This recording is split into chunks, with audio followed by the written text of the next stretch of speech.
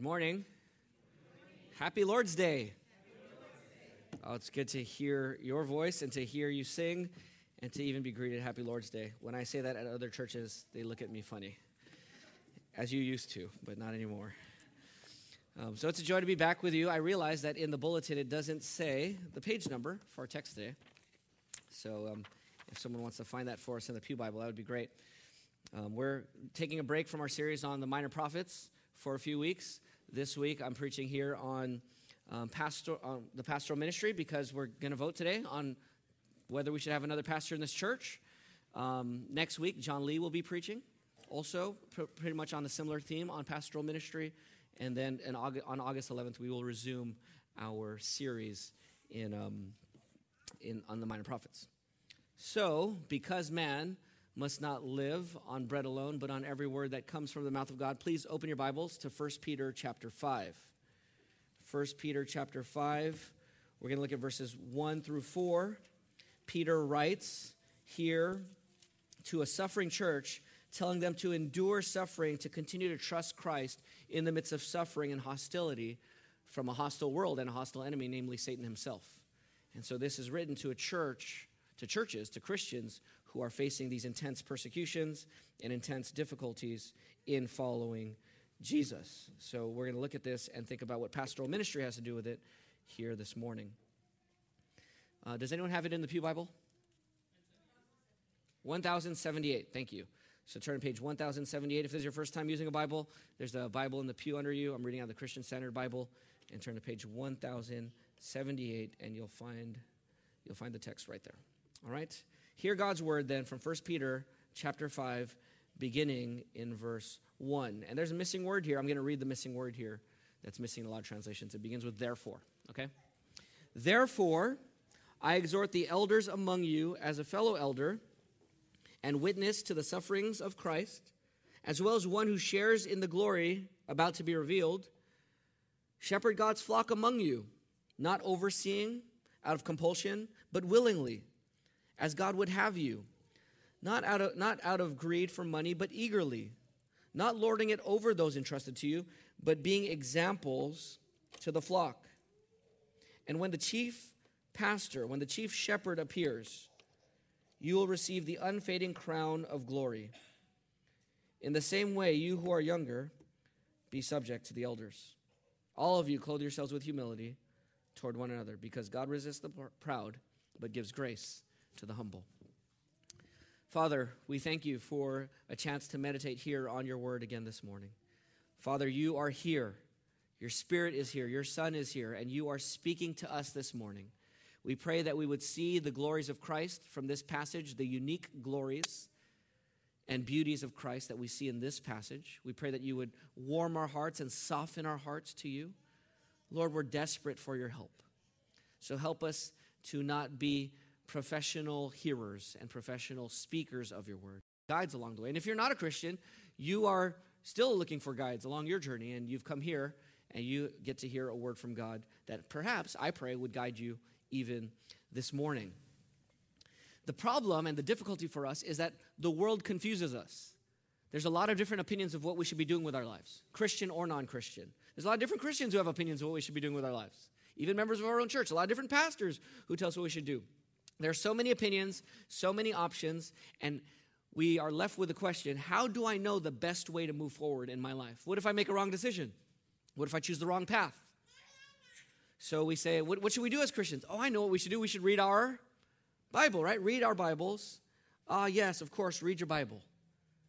But what if I'm not understanding the Bible correctly? What if I'm not applying it correctly? So we need guidance. We need what the Bible calls shepherding. We need pastoring. And Jesus here, it says in verse 4, is the chief pastor. It doesn't say he's the chief pastor, it just says the chief shepherd. But in chapter 3, he's also named here as, is it the shepherd and overseer of your souls? I think it's chapter 3, maybe it's in chapter 4. Jesus is identified as the chief pastor or the chief shepherd. So Jesus is the pastor. He's our perfect and infallible pastor. I love what we sang in Holy, Holy, Holy. Perfect in power, love, and purity. It's scary if you have a pastor who's perfect in power, but not in love and purity, right? Because if he has all the power and no love or purity, then he could use his power to oppress and abuse. But Jesus is not only perfect in power, he's perfect in love. He's perfect in purity. So he's completely trustworthy to have that power. And so Jesus is our infallible, powerful pastor. And he seeks to guide us. The Lord is my shepherd. I have no lack, or I shall not want, right? God is our shepherd. But how does God shepherd us? How does he guide us? How does he guide you? Well, the Bible, you say. Jesus does speak through the Bible, infallibly, inerrantly. But, well, what if we're interpreting it wrong? So what do we do?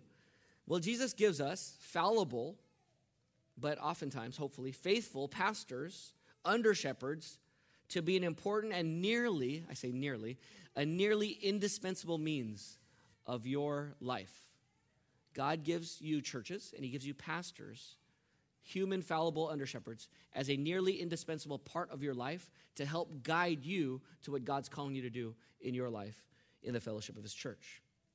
Jesus means to shepherd each of his sheep. He knows each of you by name, and he puts you in a particular church with particular pastors to help guide you in your life.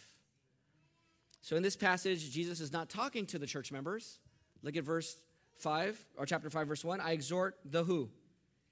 The elders. An elder, pastor, overseer, it's all the same role or office. I'm not going to take the time. I had notes here, but I want to shorten. I cut that out for now. But pastor, elder, overseer, it's all the same role. So I exhort the elders, the pastors among you, as a fellow elder. So he's not preaching here. He's not writing this section to the whole church, but he's writing this section to the elders and pastors in a letter that's to the whole church. So pastors, I'm talking to myself, talking maybe to one who might be voted in as a pastor today. I'm also talking to other men here who God's going to be calling to pastoral ministry. I don't know who you are exactly, but God knows, and I'm talking to you because God is going to be calling out from our church men for pastoral ministry. And he's calling all of our church to faithfully recognize according to this passage. So this is for the whole church. Chapter 1, verse 1 says that this letter is written to the elect, the chosen one. So if you're a Christian, this whole letter is for you. And so Peter wants Christians to overhear what he's telling pastors here. So what's the main idea here? There's one command, one exhortation in this passage, and it's in verse 2. He's talking to the elders among the churches as a fellow elder. And what's the command here, the exhortation in verse 2? Shepherd God's flock among you. Pastor and shepherd is the same word. Pastor God's flock among you. Shepherd God's flock among you. So the main goal of this passage, or the main idea of the passage, is shepherd God's flock under the chief shepherd, or pastor God's flock under the chief pastor. The main goal for the pastors is shepherd or pastor God's flock among you under the chief pastor. If you're a member of this church, the goal is be shepherded. Be shepherded in God's flock under the chief pastor by your pastors. Be shepherded. So the call to pastors, you need a pastor, you need a shepherd. The call to members, you need to be shepherded and receive and seek shepherding from pastors in your church. Now, according to our new constitution, which was just passed this month, it says this. I'm going to read 2 long paragraphs here, but it's really setting up our church for this message and really for even our members meeting today. Subject to the will of the congregation, the pastors, elders, overseers, all same office, shall provide broad oversight to the ministry, financial management, and resources of the church. So notice here, pastors are to provide broad oversight to the ministry, financial management, and resources of the church. Now it says here, the very first line of this constitution says, subject to the will of the congregation. We're a congregationalist church. We're not elder rule. It's subject to the will of the congregation. So we have members' meetings, and the church can overturn things if they so choose. But subject to the will of the congregation, as Baptists, as Congregationalists, and we believe that's biblical. I'm not going to defend that here. But even under that will of the congregation, pastors, shepherds, elders, overseers, all the same office, they are to exercise broad oversight. That's what we're to do. I'll read on here in what they do. They should seek the mind of Christ through the guidance of the Holy Spirit and the Word of God as they undertake shepherding, the work of shepherding God's flock. The pastors are fundamentally the church's leading theologians of the Word, namely pastor theologians. The pastors shall teach and exhort, refute those who contradict the truth, pray for the sick, care for the church's members, devote themselves to prayer, to the government of the church, and to ministry. The pastors shall provide oversight of the congregation and lead the church to fulfill its ministries. 8.2.05, the pastors shall take particular responsibility to oversee worship services, oversee the administration of the ordinances of baptism and the Lord's Supper, equip the church body for the work of the ministry, encourage and teach sound doctrine, admonish and correct error, oversee the process of church discipline, coordinate and promote the ministries of the church, mobilize the church for domestic church planning and world missions, examine and instruct prospective members. It's new members classes, examine and recommend all prospective candidates for offices and positions, and oversee the work of the deacons, deaconesses, and appointed church agents and committees. The pastors, elders, overseers are further to ensure that all who minister the word to the congregation, including outside speakers, share our fundamental convictions. That's the calling, the role, responsibilities of pastors. Now, is that biblical? I didn't quote the Bible here, I quoted our Constitution. Is that biblical, though? That's the question. I think it is, but who cares what I think? Right? It doesn't matter what I think, doesn't matter what you think ultimately, it matters what the Bible says. So we need to look at what the Bible says. So if you're saying, okay, PJ, we're going to spend an hour here thinking about pastoral ministry, but I'm not a pastor. True, but you need to understand this because you need to pray for your pastors.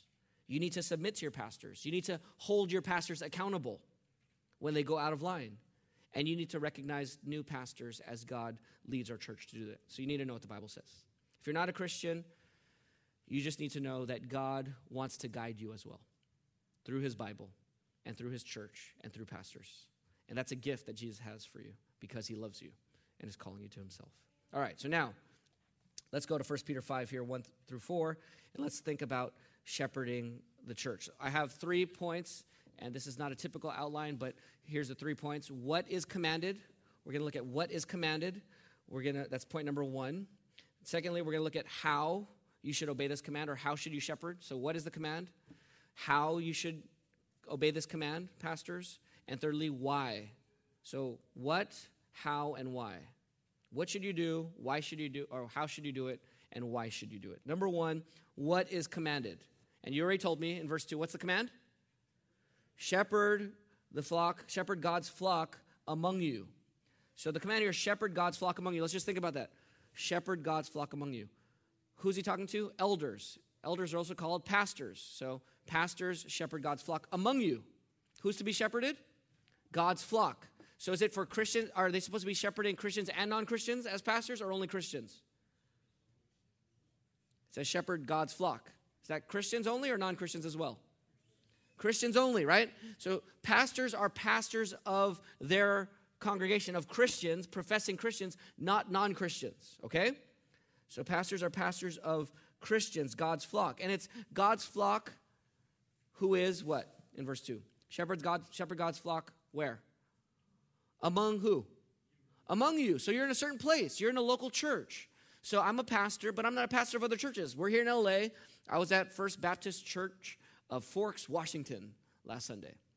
And I came there as a Christian visiting that church, and I'm a pastor of this church. I'm not a pastor of that church. So I'm not responsible to shepherd that church because I'm not among them.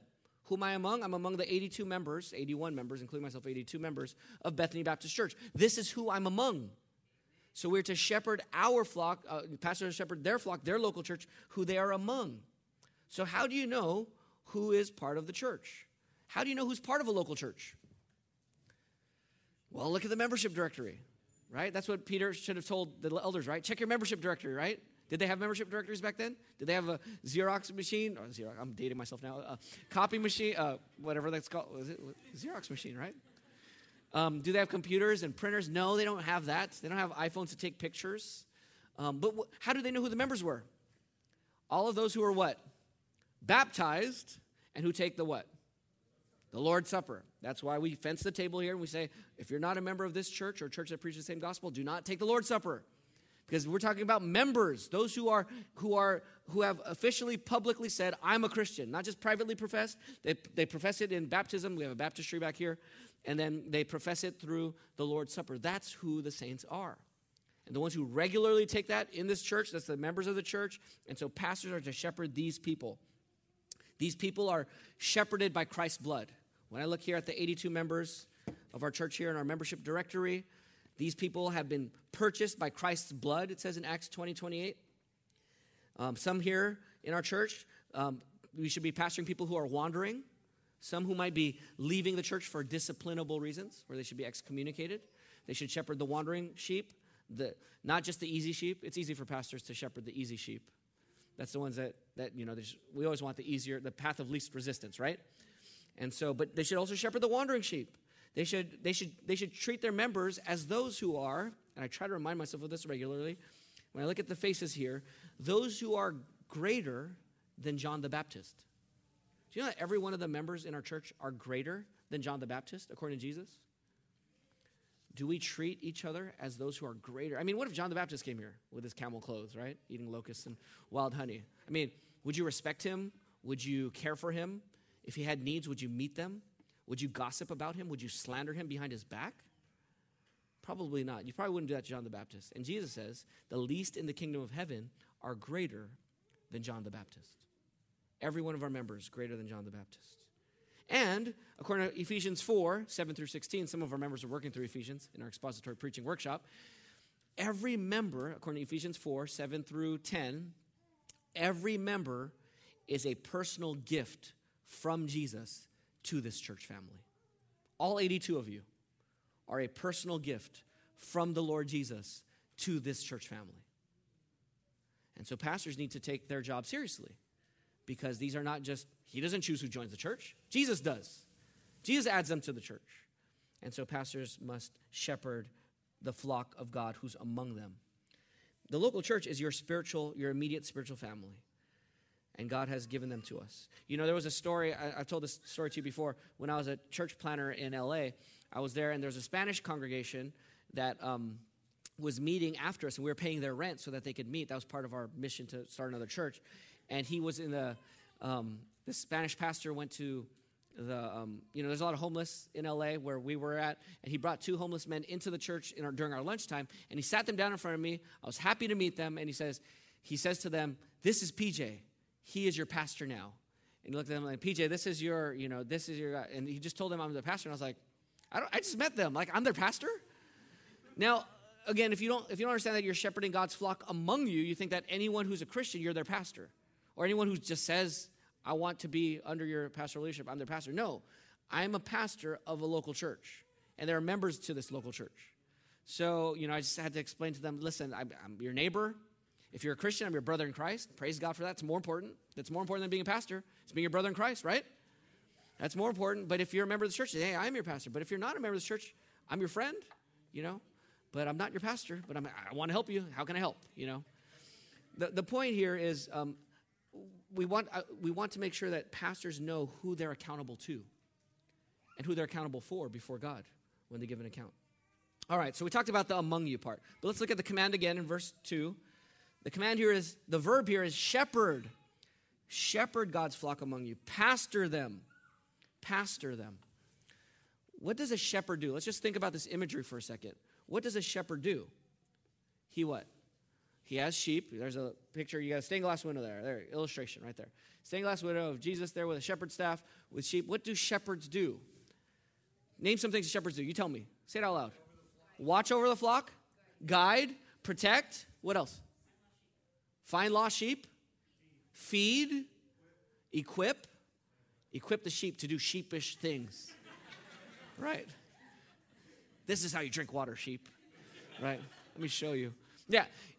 Equip. Okay. So, and Ivan's already thinking about biblical text. That's why he's so, the text's already going around in his mind. But yeah, equipping. So what you have here is you have sheep who are feeding. How do we feed? How do we feed church members? The word of God, right? Man shall not live on bread alone, but on every word that proceeds out of the mouth of God. So feed them God's word. So feeding the sheep. So pastors should be preaching. They should be teaching the word of God. That's in Colossians 1. 2 Timothy 4:2 says, preach the word. Persistent in it, whether convenient or not. Rebuke, correct, and encourage with great patience and teaching. Colossians 1, 28 and 29, we proclaim Christ. So we do expository preaching and teaching in this church. What is expository preaching? Some of you are at the workshop. What is expository preaching? It's when the words and goal of the text, controls the words and goal of the sermon. When we went to First Baptist Church of Forks, Washington, I was a little nervous going there. I didn't know how the preacher was going to do, But praise God, in this, very small town, he's there expositing Ephesians 6, 1 through 4. I just went verse by verse through, and we're really encouraged by that. But it's taking the words of the text and the goal of the text and letting that control the words and goal of the sermon. Pastors should not only be Bible-centered and even gospel-centered, but Christ-centered. They need to be preaching Jesus Christ. He is the chief pastor. He is the shepherd of your souls. He's the one speaking through me. He is the message I'm speaking out to you. And you are the body of Christ. So it's all about Jesus. It's about preaching and teaching the word of God so that Jesus might be formed in you, seen by you, trusted by you, and then formed in you. That we embody Christ as the body of Christ. And so pastors should be preaching. Pastors should also be praying. They should, they should also be praying. Acts 6:4 says, the apostles, we will devote ourselves to prayer and to the ministry of the word. So they should be devoted to prayer. Pastors should pray for each one of his church members and for the church regularly. He should take time to do that. And we do that praying in Jesus' name. So that's what pastors should do. They should be preaching, feeding the flock, praying for the flock. Members should encourage their pastors to pray. You should be encouraging your pastors to study God's word and to teach God's word faithfully. Pastors are not only to be feeding the flock, they're to be equipping the flock. And that's what a brother said back there. It says in Ephesians 4:11, he personally gave some, Jesus personally gave some to be pastors and teachers for the training of the saints in the work of ministry to build up the body of Christ. Jesus gives pastors and teachers to equip the saints for the work of the ministry. But we don't have to guess about what pastors should be doing, because there's a description here in verse 2. Go back to verse 2, chapter 5, verse 2. Shepherd God's flock among you, and here's a clue on what shepherding means. So we talked about feeding and equipping, but what does it say here? Not what? Overseeing out of compulsion, but willingly. So what should a pastor do? Oversee, see over, watch over. He should care, he should guide, he should watch over the flock. That's why we call this, in church history, historically we call this chair here the elder's chair or the pastor's chair. Because even as a pastor sits here during the gathering, he's able to see over the flock and just think about different members as he's been praying for them and seeing their lives and seeing them come in on time or not on time, right? He gets to watch over their souls and see the little habits of, are they fighting? Are the couple fighting as they're coming in? Or, where are they at? As this is the prime seats right here, to see that. But the goal of it is to watch over and care for the flock, to care for their souls. Like a shepherd watching over a flock. So a pastor, a shepherd, he'll see if there's a wolf over there, he's not saying, hey, sheep, let's go over there, right? He's going to see out ahead. Sheep can't see that far. The pastor sees wolves. He says, let's go in this direction. He sees a cliff over here. So he looks over. He sees danger over there. Hey, let's not go that way. Let's go this direction. So he shepherds the sheep this way. He says, oh, there's water over here. There's grass over there. So he looks out over the flock and sees where there's danger, where there's nourishment, where there's opportunities for growth, where there's, and even checking within the flock as they interact with each other. That's what pastors do. They do macro shepherding, checking on the whole church, the direction of the whole church, and then micro shepherding, checking on each sheep. Is each sheep okay with God in their walk with God? How are they doing? How can we help them grow? Macro and micro teaching, macro and micro praying, macro and micro equipping and oversight and modeling mature Christianity. Pastor's guide, shepherd's guide. So pastors are to guide this church to fulfill our mission. What's our mission as a church? Does anyone know? This is a test of my leadership communication skills here. What's the mission of our church? What's that? Anyone want to guess? Go all into all the world baptizing men.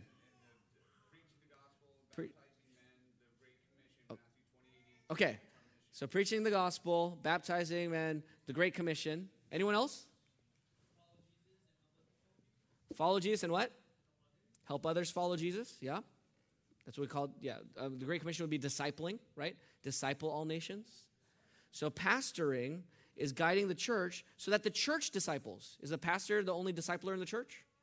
No. He guides the church so that the church disciples.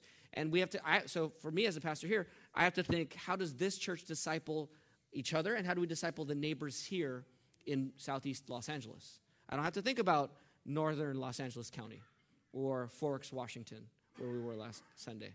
I think about, how does this flock do our mission here in this church and in this area. And then we do that. Pastors should work and guide the church with their fellow pastors and elders. And pastors should guard the flock. Not only guide, but guard. So oversight means guiding. It also means guarding. Guarding from danger, guarding from wolves. Now, not literal wolves. Who are the wolves? Who are the wolves that a pastor should guard his church family from? The world, okay. Now, when you say the world, what do you mean by the world? Like the globe?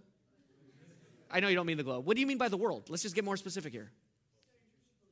False teachers, certain people. Okay, we're talking about people. So wolves are people. Okay, someone said false teachers. Anything else? Anything else that pastors should be guarding their church from besides false teachers and some people? False doctrine. False ways of thinking.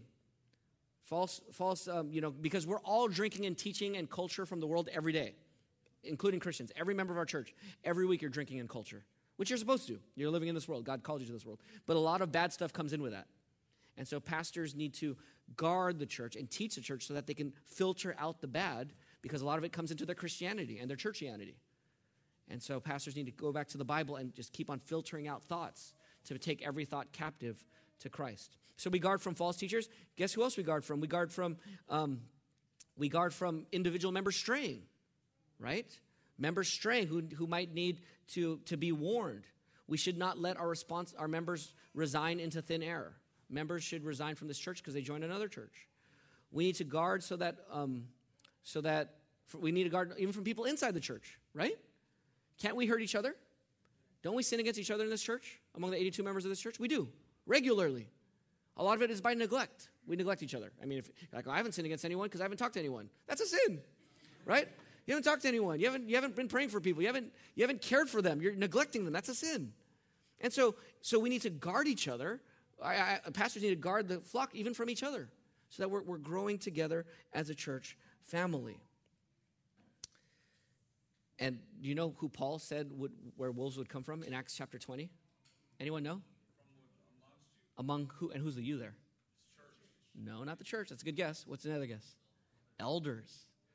Paul is talking to the Ephesian pastors. It's like Paul is traveling through LAX, and so he calls all the pastors from Bethany Baptist Church to meet him at the airport because he's only at a layover there, and he can't get out. So he calls all the elders to meet him there, and they meet him there, and he says, shepherd God's flock, and from among this group of 10 of you, wolves are going to come out. So even guard from fellow pastors, okay?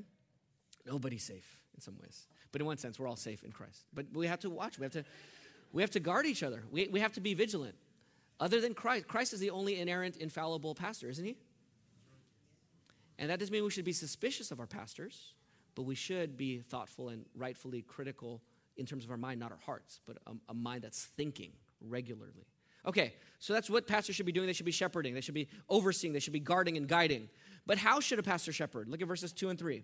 How should a pastor shepherd? There's 3 attitudes here that a pastor should have. 3 attitudes. In verse 2, overseeing, shepherding, not out of what? Compulsion, but willingly. So not mainly out of obligation. He should willingly shepherd the flock. It shouldn't be only out of duty. If pastors only pastor out of duty, he will be an unhappy pastor. And if he's only a pastor out of duty and he's only unhappy, then he won't faithfully shepherd, and the members won't faithfully and joyfully submit to that leadership. So if you're only doing it because you have to do it, then don't do it. That's why it says in 1 Timothy 3:1 that someone should aspire, should desire the office of overseer. Doesn't mean there's no hesitation or fear of the weight of the responsibility. But if it's only out of compulsion and not willingly, then he shouldn't do it. And then secondly here, that's the first attitude, so not merely out of duty. And why not out of duty? Remember, Peter's writing to the persecuted church. If you're only being a pastor out of duty and your church is getting persecuted and arrested, who's the first target when people are persecuting churches? The pastors, right? The leaders. I don't know about the members, but I know that guy's the leader, so let's go after him. So if you're only doing this out of compulsion, you better get out of here, because everyone's supposed to suffer. All Christians are supposed to suffer for Christ, and especially the pastors will be the first ones targeted often. Now they're to do this, not overseeing out of compulsion, but willingly, as God would have you, or according to God's will. God wants happy pastors. God wants willing pastors. Delight yourself in the Lord, and he will give you the desires of your heart. Are you delighting yourself in God, pastors? And are you doing it such that it is a desire of your heart to pastor people? I look at brothers, now that we've been 4.5 years at this church, you can imagine, just for those of you who've been here for the last 4.5 years, I get calls from other pastors asking how to help them shepherd their dying churches. I get that call a little bit more regularly now. And I feel for them.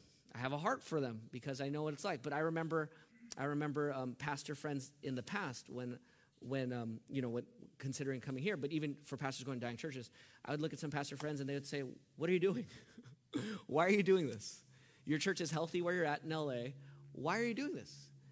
And the answer is because God wants me to. And it's a desire. Like you see people, sheep without a shepherd, and there's a desire to shepherd them. And so that has to be part of, because that's the only thing that's going to get you through the hard times, right? Shepherding does get hard, and if you don't desire, you're only doing it out of duty, well, you're gonna get filtered out. You're gonna get weeded out because it gets tough at times. Not all the time, but at times. Okay, so pastors should be doing this according to God's will, delighting in God. There's a second attitude here.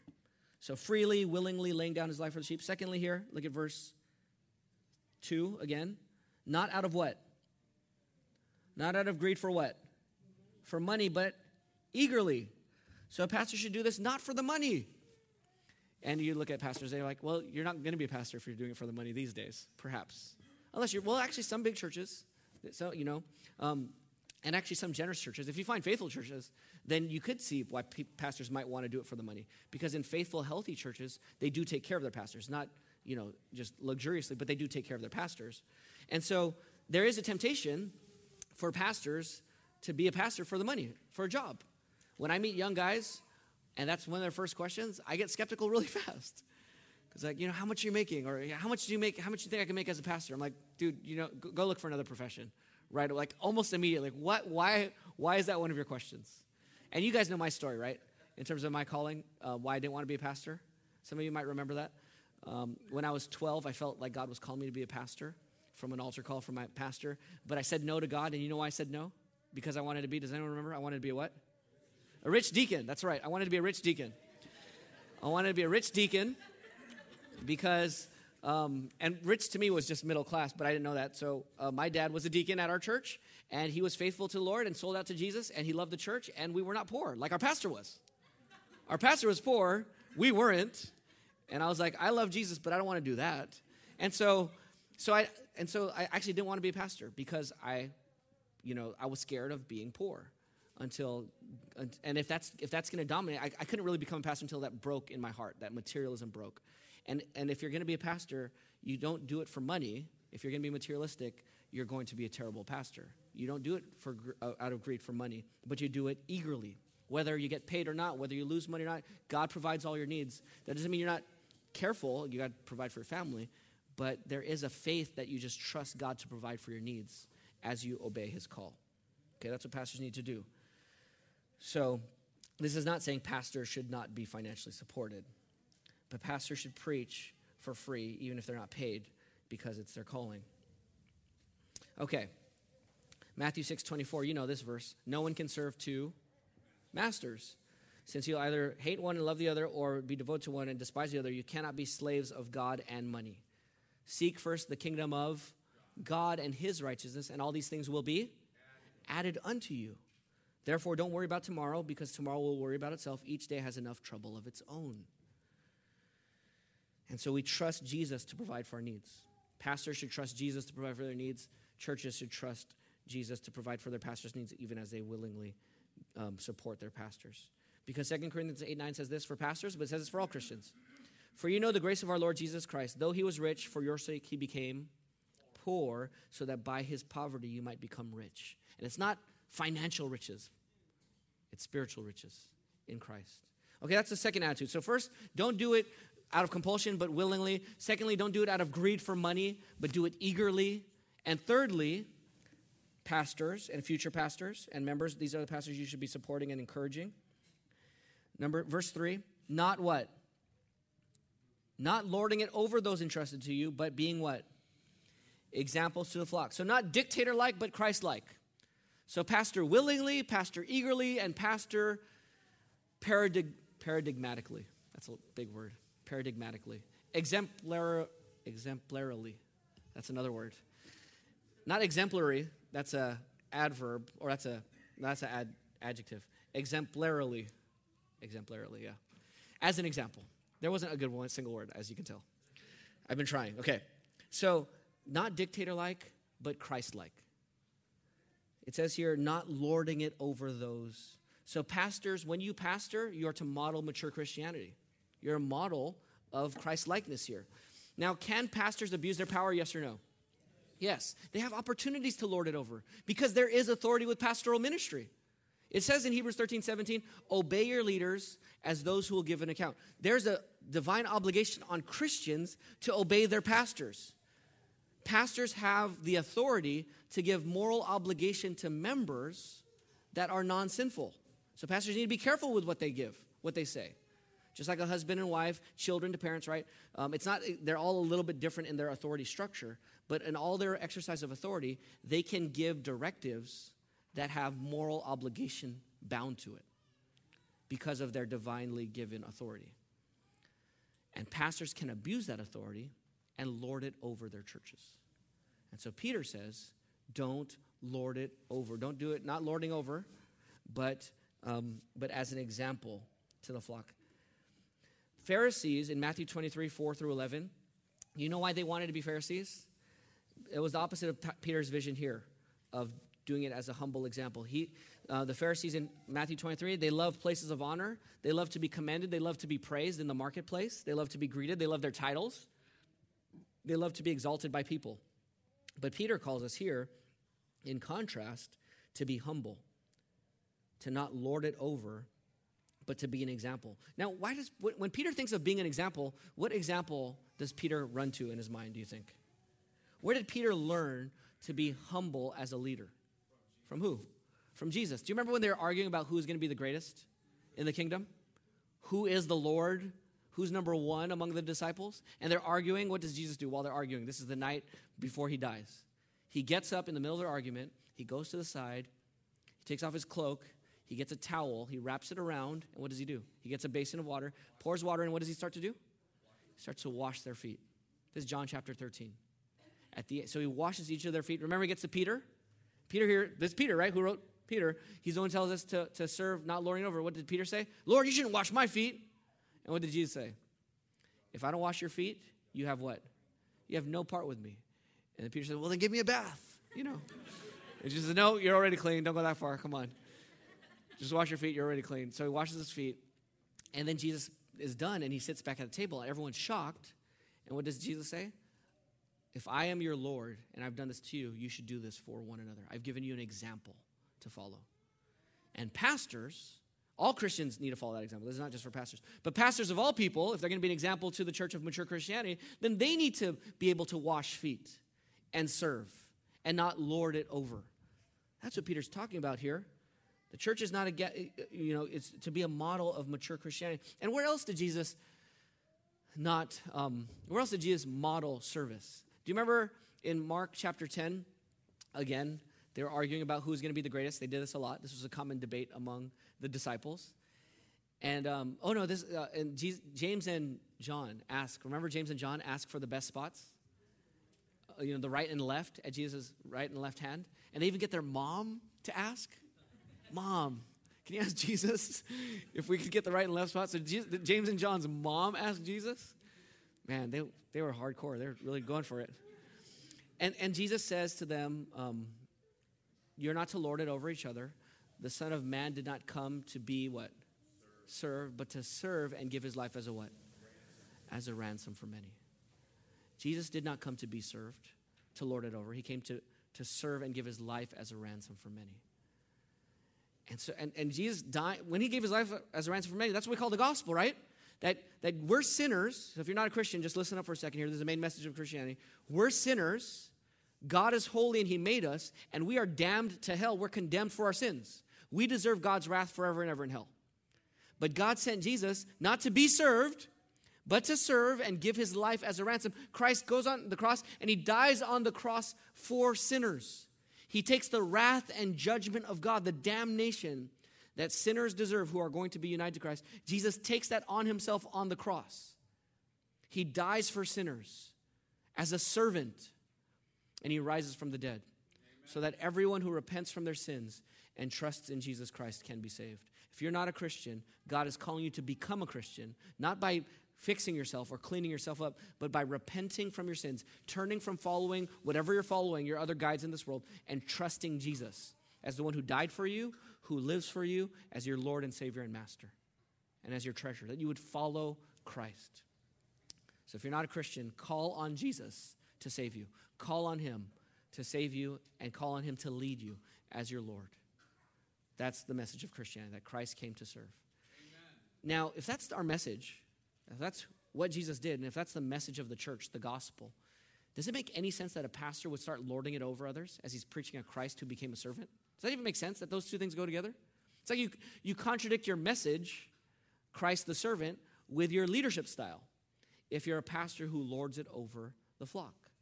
Pastors need to follow their Savior, the servant who died for our sins and rose from the dead. We would contradict the gospel otherwise. Okay, so so the three attitudes here on how pastors should shepherd is not out of compulsion but willingly, not out of greed for money but eagerly, and thirdly, not lording it over those entrusted to you, but being examples to the flock. That's a heavy line, entrusted to you, that all the members of a church are entrusted to their pastors for pastoral care.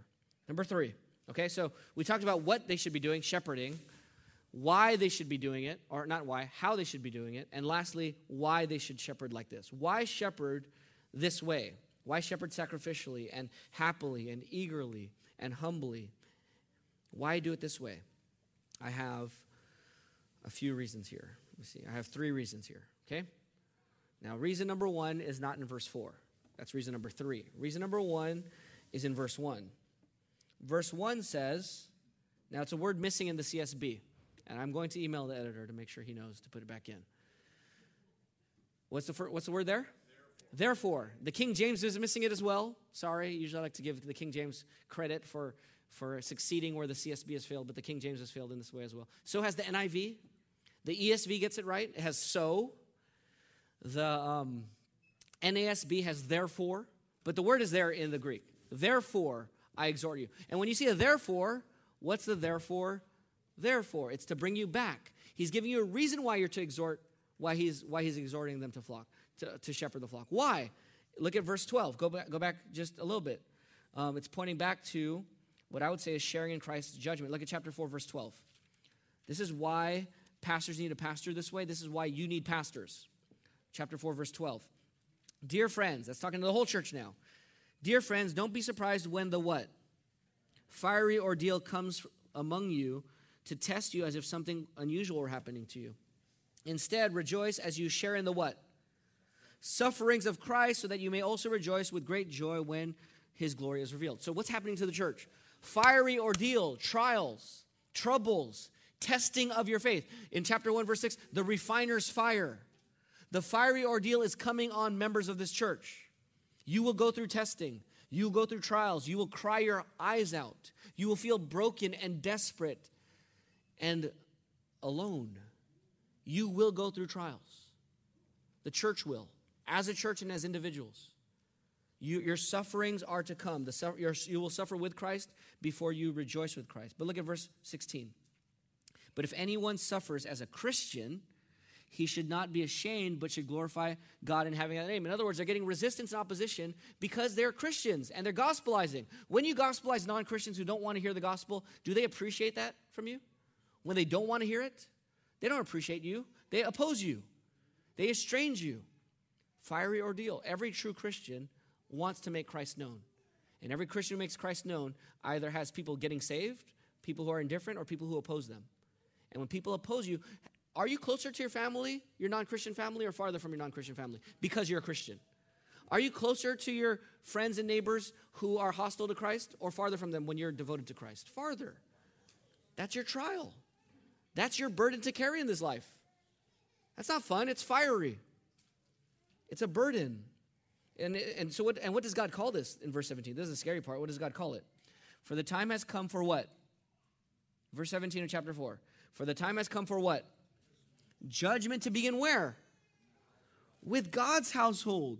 And if it begins with us, Christians, what will the outcome be for those who disobey the gospel of God? In other words, brothers and sisters, for non-Christians, the trials that they have are part of God's judgment that's going to lead to damnation.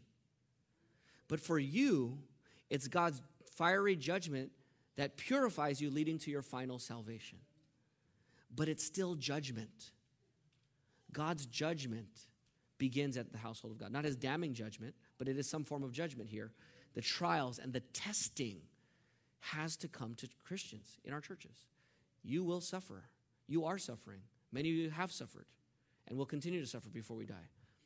And in light of this fiery judgment, this purifying judgment that comes on Christians, God gives us pastors. This is why we have pastors. Because churches and Christians will go through fiery judgment. And what they need in those moments is shepherds to shepherd their souls. And what they'll need is their church family who has been shepherded so that the church family can actually shepherd their souls as well, right? They need an equipped church from pastors who have equipped the church so that in the fiery ordeal, we can love and support one another and bear each other's burdens. So that's the first reason. So the first reason why pastors need to shepherd in this way is because the church is under fire. The church is under fire. So we need pastors to shepherd the flock so that they can make it through. Second reason why is because of verse 1, and this is just an obvious one. Why should we shepherd the flock? Because Peter's the one who commands us. Because we're commanded by Peter. That's why. And who's Peter? Is he the Pope? No, he's not the Pope. Does he? Now this would be a good verse to say, I'm the Pope, and this is why you need to shepherd God's flock, right? But he doesn't call himself the Pope. What does he call himself in verse 1? I exhort the elders among you as a what? Fellow elder. I'm a fellow pastor. I'm not above you. I'm not your archbishop. I'm not your, I might get in trouble for this, senior pastor. I'm your fellow pastor. I'm your fellow elder. And I exhort you as an elder to my fellow elders to this command. So Peter is, he's leveling the playing field. I'm a fellow elder. I'm a fellow pastor. I'm a co-pastor. But then Peter is also unique because not only is he a co-pastor, he gives something that is unique to him. He's not only a fellow elder, but he does flex his card just a little bit here. And he's a witness to what? The sufferings of Christ. Did you see the sufferings of Christ? Were you there when Christ died on the cross? Were you there when he was betrayed? No. But who was? Me. So listen to me. This is what he's saying. I'm a fellow pastor, but I'm also a witness to the sufferings of Christ. I've seen these things firsthand. I spent time with Christ. I'm an apostle. I'm an eyewitness to Christ. I was actually shepherded by Christ when I fell and denied Christ 3 times. And he picked me up as the good shepherd, and then he told me to feed his sheep. So I'm a fellow pastor. I'm not above you. I'm an eyewitness, but I'm not above you. And I'm telling you, as a fellow elder, as a fellow pastor, as an apostle, as an eyewitness, you need to shepherd God's flock. And church members, you need to follow faithful shepherding of God's flock. That's what Peter's saying. That's the second reason why, because Peter is the one who exhorts us to this task. And the third reason why pastors need to shepherd this way is in verse 4. Why should pastors shepherd this way? And when the chief shepherd, the chief pastor appears, you pastors will what? What will happen? You will receive the what? The unfading crown of glory. I love that. The unfading crown of glory. You will receive a reward. Here's the hope. Jesus will come again. Is Christ coming? Do you believe that? You believe Christ is coming? The church around the world has, Maranatha, come Lord Jesus. We believe Christ is coming. He will come again. And what will he come with? He will come with a reward. He's going to come with rings, we'd say in basketball language, right? A ring, a championship ring. He's going to come with rings. He's going to come with trophies. He's going to be coming with gold medals. He's going to be coming with a victor's crown, a champion's crown. He's going to be coming with trophies to be handing out to those who have done this faithfully. Amen. An unfading crown of glory. An unfading crown of glory. This is the real competition where your competitive juices should flow for being faithful to Christ to get the victor's crown. Sports are great. They're just an echo of what the real competition is. Against Satan, sin, the world, our own sin, to shepherd and to disciple each other faithfully to the end to receive our reward. And pastors will receive an unfading crown of glory. That's why Jesus says, not only to pastors here, but to all in Matthew 25:23, when we meet God, he says to some, his master will say to him, well done, good and what? Good and faithful servant. You have been faithful over little, I will set you over much. Enter into the joy of your master. Christ is bringing his reward. And that's why we should faithfully shepherd. Now, Peter would receive a reward, wouldn't he? Peter received a reward. Now, this is strange. Peter received a reward? I mean, Peter who denied Christ 3 times is going to receive a reward. Peter who was racist, ethnocentric in Galatians 2 and decided to eat with the Jews and leave the Gentiles and deny the gospel with his very meal habits, that Peter's going to receive a reward? The Peter who failed over and over again, is he going to receive a reward? What about you? What about your personal failures? What about my pastoral failures? What about pastors like me when we domineer and we're duty-driven and we're greedy and we're impatient and we give into our fleshly moments in ministry? When we have to give an account, will we receive a reward? The answer is yes, if you're in Christ. Because God rewards sinners, doesn't he? I mean, the only pastors are sinful pastors, right? There are no perfect pastors other than Christ. And when he gives rewards even to you, when he says, well done, good and faithful servant to all of you, he's not saying it to people who have been perfect in this life. He's saying it to sinful Christians. Why? Because Jesus rewards sinners. Why does Jesus reward sinners? Because he died for sinners. And then he rose for sinners. And then he gave sinners his resurrection power. And then he gave sinners his Holy Spirit. And then he gave sinners a Bible. Then he gave sinners a local church. And then he gave sinners pastors so that they can follow Christ and walk faithfully with him so that in the end, when they meet Christ on Judgment Day, they receive a reward. Because God is a God of grace. Amen. God is a God who gives gifts and grace and reward to sinners, to failures like you and me. Praise God that Christ is coming with his reward soon. All right, let me close with an application to the church and then conclusion. Application to the church. Verse 5. Chapter 5, verse 5. In the same way, you who are younger, be subject to who? The elders. Now, that might mean let's just honor elders. But being subject to elders is never said in the Bible. I just did my devotions last week on this. In Leviticus 19:32, it talks about respecting your elders, like the elderly in the church or the elderly in the community, to love and respect them as younger people. But you never find be subject to them merely by age. That's not really in the Bible. Okay, so I'm taking here elders, because it could go either way. There's a debate here. I'm taking elders here as, he does say, I exhort the elders as a fellow elder. So I'm just taking the context here and assuming here and deciding here, believing here that this is referring to the elders, the pastors. So here, let me read again. In the same way, you who are younger, be subject to the elders, pastors, overseers. All of you, clothe yourselves with what? With humility towards one another, because God resists the proud, but gives grace to the humble. So this is what we want to do. We want to humbly receive pastoral leadership and be subject to pastoral ministry in a way that honors God, with humility, not with pride. So let me give you 4 ways of doing this, okay? 4 applications to the church. 4 ways of receiving pastoral leadership. Number 1, support them. Support your pastors with Christian love, with encouragement, meeting needs, partnership in gospel ministry. Number 2, pray for them. When you pray for your pastors, and if God answers prayers for their health, it helps the church. It helps all of you. Number 3, follow them as they follow Christ. So imitate them. That's what Hebrews 13:7 says. Did I say 4? I'm going to give you 5. A 5th one came to my mind. Number 4 is, and this is the one that I'm going to add. Number 4 is receive from, let me say this. Help them help you. Say it that way. Help them help you. Tell them how they can help you follow Jesus. And lastly, check them. Check the pastors. Test them by scriptures, because pastors can fail. Pastors will fail. Pastors will fall. And so test them by the Bible and hold them accountable. Check pastors. Okay, that's 5 exhortations as you relate to pastor elders. So to close, here's my final call to action. It's number 4, but here's my final call to action to you. Gladly receive faithful pastoral ministry from faithful pastors.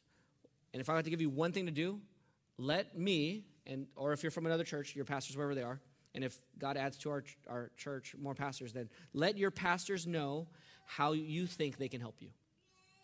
You get that? Let your pastors know how you think they can help you follow Jesus. Now I say how you think because sometimes we don't think the best thoughts of how. But let them know your opinion. Let your pastors know your opinion of how you think that they can best help you follow Jesus. If you don't do this, when you have faithful pastors around you, you'll continue to walk around confused when God's calling you to fulfill your ministry. You'll walk around confused, you'll meander, you'll stray, you'll drift from God's calling in your life, and you'll drift from God's calling in our lives as a church family. But if you approach your pastors and you intentionally initiate how you can be helped by them, you will be shepherded in such a way that you'll grow in clarity, confidence, and you'll fulfill your calling as a Christian and as a church family. So let us all, pastors and members, let us all listen and follow the chief pastor, because Christ knows his sheep and his sheep know his voice. Father, we pray that you take these words, hide it in our hearts, that we wouldn't sin against you. Guide us as we consider who you're raising up in our church to take up the call to pastoral ministry. Help the pastors now, help me and future pastors to pastor faithfully. Help our members to receive pastoral leadership and to affirm and strengthen and nurture it faithfully and to even check it when it needs to be checked. We thank you, Father, for this church family. We thank you for this word. We thank you most of all for Jesus, the chief pastor, who never errs, who never fails, who loves and guides us perfectly. We pray that we would honor him and look to him even now as we continue the service. In Jesus' name, amen.